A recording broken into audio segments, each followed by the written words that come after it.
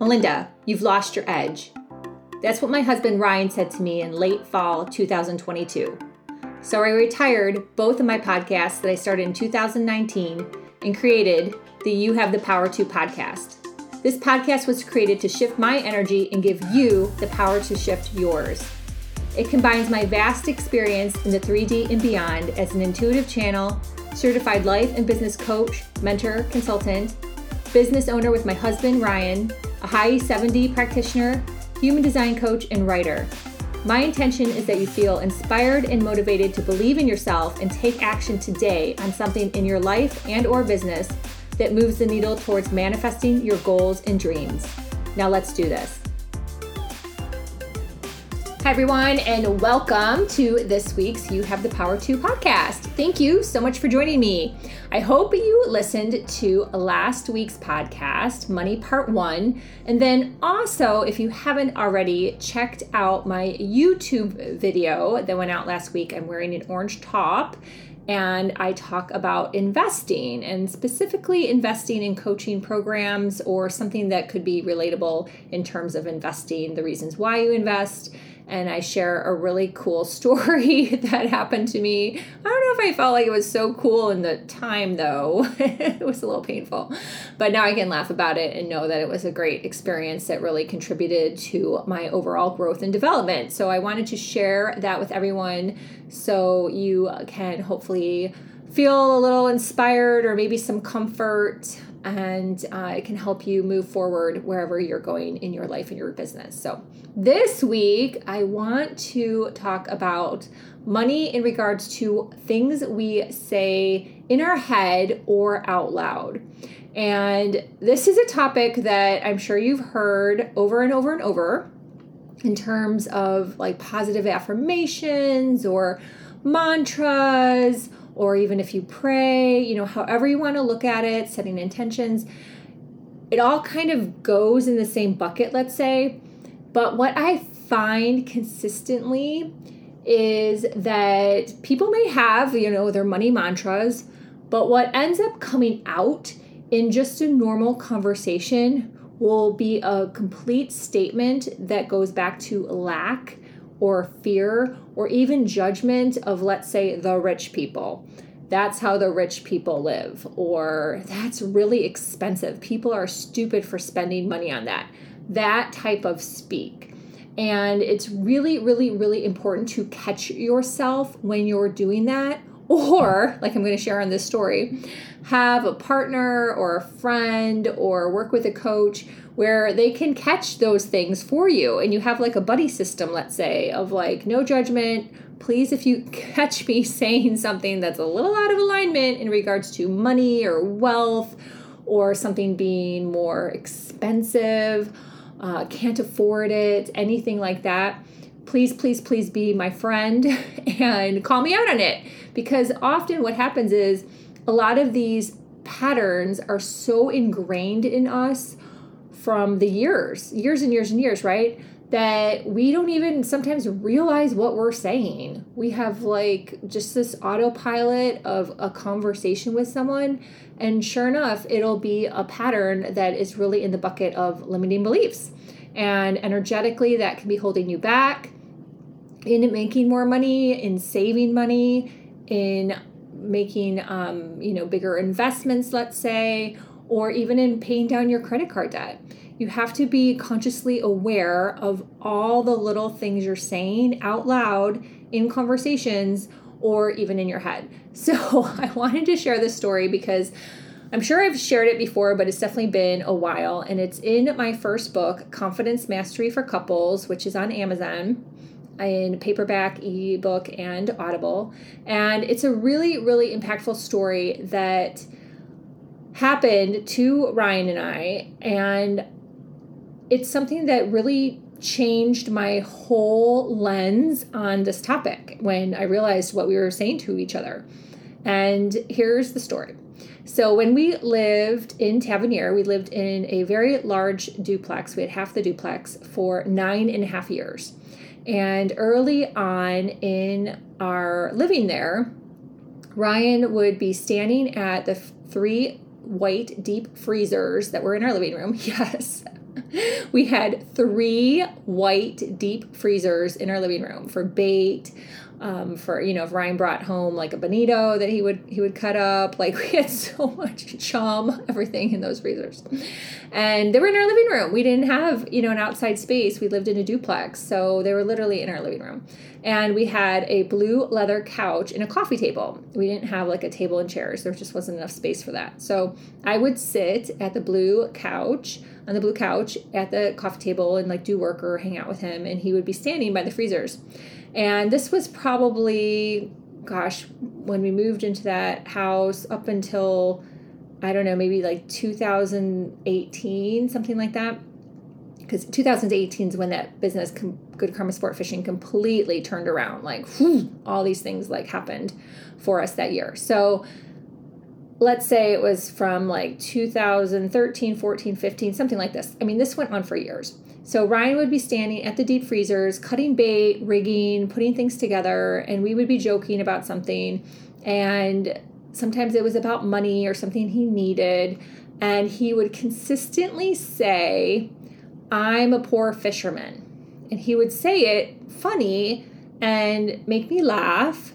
And then I would say, "Oh, don't worry about it as long as we can pay our bills." And we would joke, and it was like a joking conversation because I never wanted him to feel bad. The business was still really new. Figuring things out was very costly, and running a charter business is very costly. So it was like a double whammy. Like, it is an extremely costly business. There's a ton of overhead. And then when you're new, you're figuring out the equipment, you're figuring out things with the boat. We did so many upgrades to the boat to get it to where it was like a fishing machine instead of like a leisure boat. And, we just had a lot of expenses. We had another boat we bought. We were doing jimmy jigs. So we had a lot. Anyhow, so I was constantly like saying that so he wouldn't feel bad. It's all came from a good place. But every month, we never got out of the red in Good Karma Sport Fishing. We would either be just a little under, where I would then pick up the tab with my sales business money, or we would just be flat.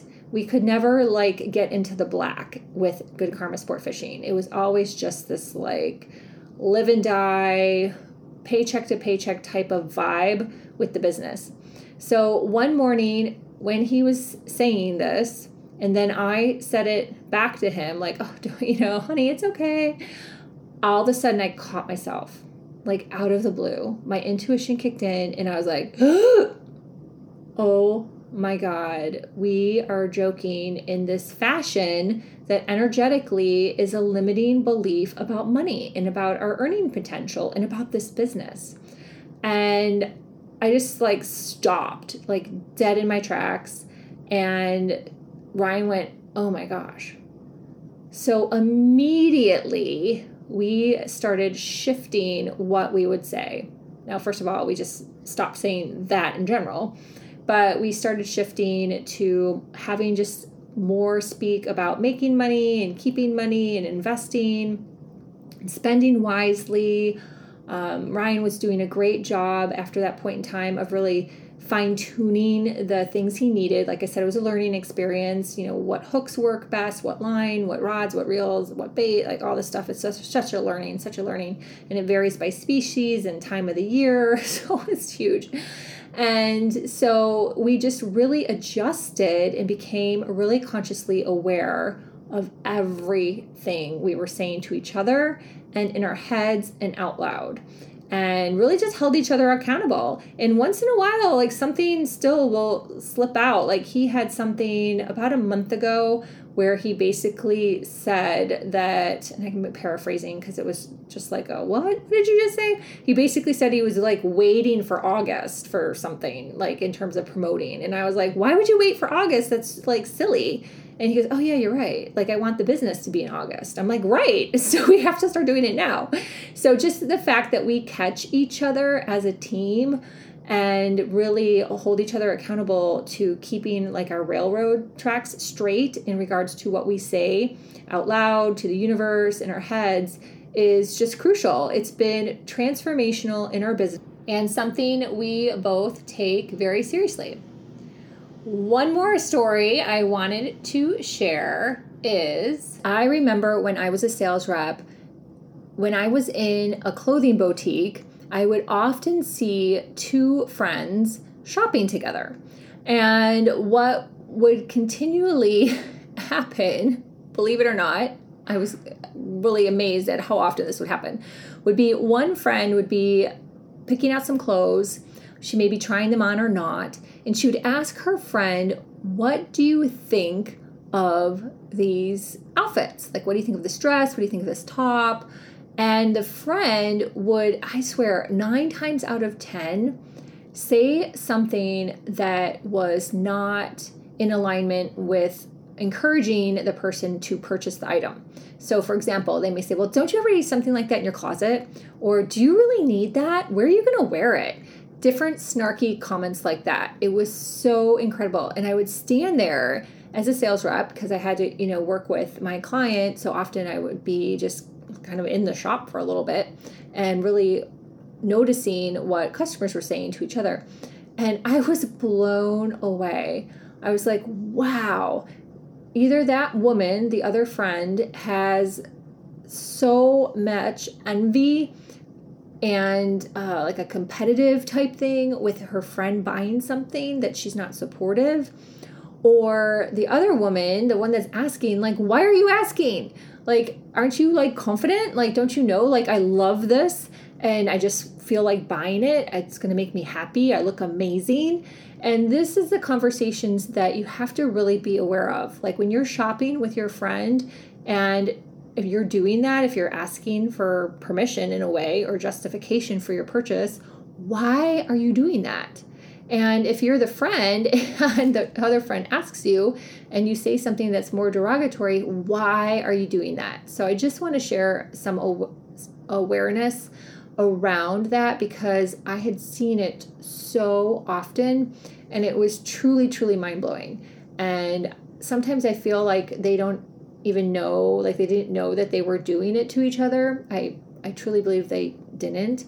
And it was more of the energy of the conversation and really understanding like why are they doing that? Like why is the one lacking confidence and conviction in her purchasing decisions, and why is the other one trying to make her feel small about them and doubt herself and even create some type of sense of lack around her financial situation? So these are just conversations that are so crucial to really understanding, your energetics around money, your money mindset.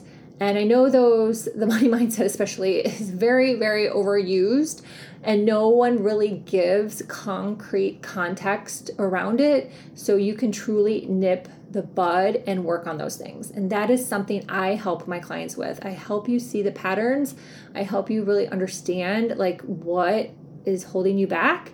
And so you can really, really bust through and move forward. So if you're interested in working with me, my website is melindavanfleet.com. I've got some changes coming up. I'm just not ready to announce yet. I've had like a crazy week, an amazing week, lots of breakthroughs with my clients and lots of different workshops. And it's just been really awesome. So I'm doing some retooling. So just keep in touch. If you want to be on my email list, you can email me at melinda@melindavanfleet.com. My Instagram is Melinda_Vanfleet. I'm also on LinkedIn and Facebook, and I'm going to be focusing some more on LinkedIn. So if you wish to connect with me there, if we're not already connected, please do. Until next week, you have the power to be consciously aware of your money mindset. Thank you so much for listening. I appreciate you, and I hope you have a great week ahead. Thanks for listening.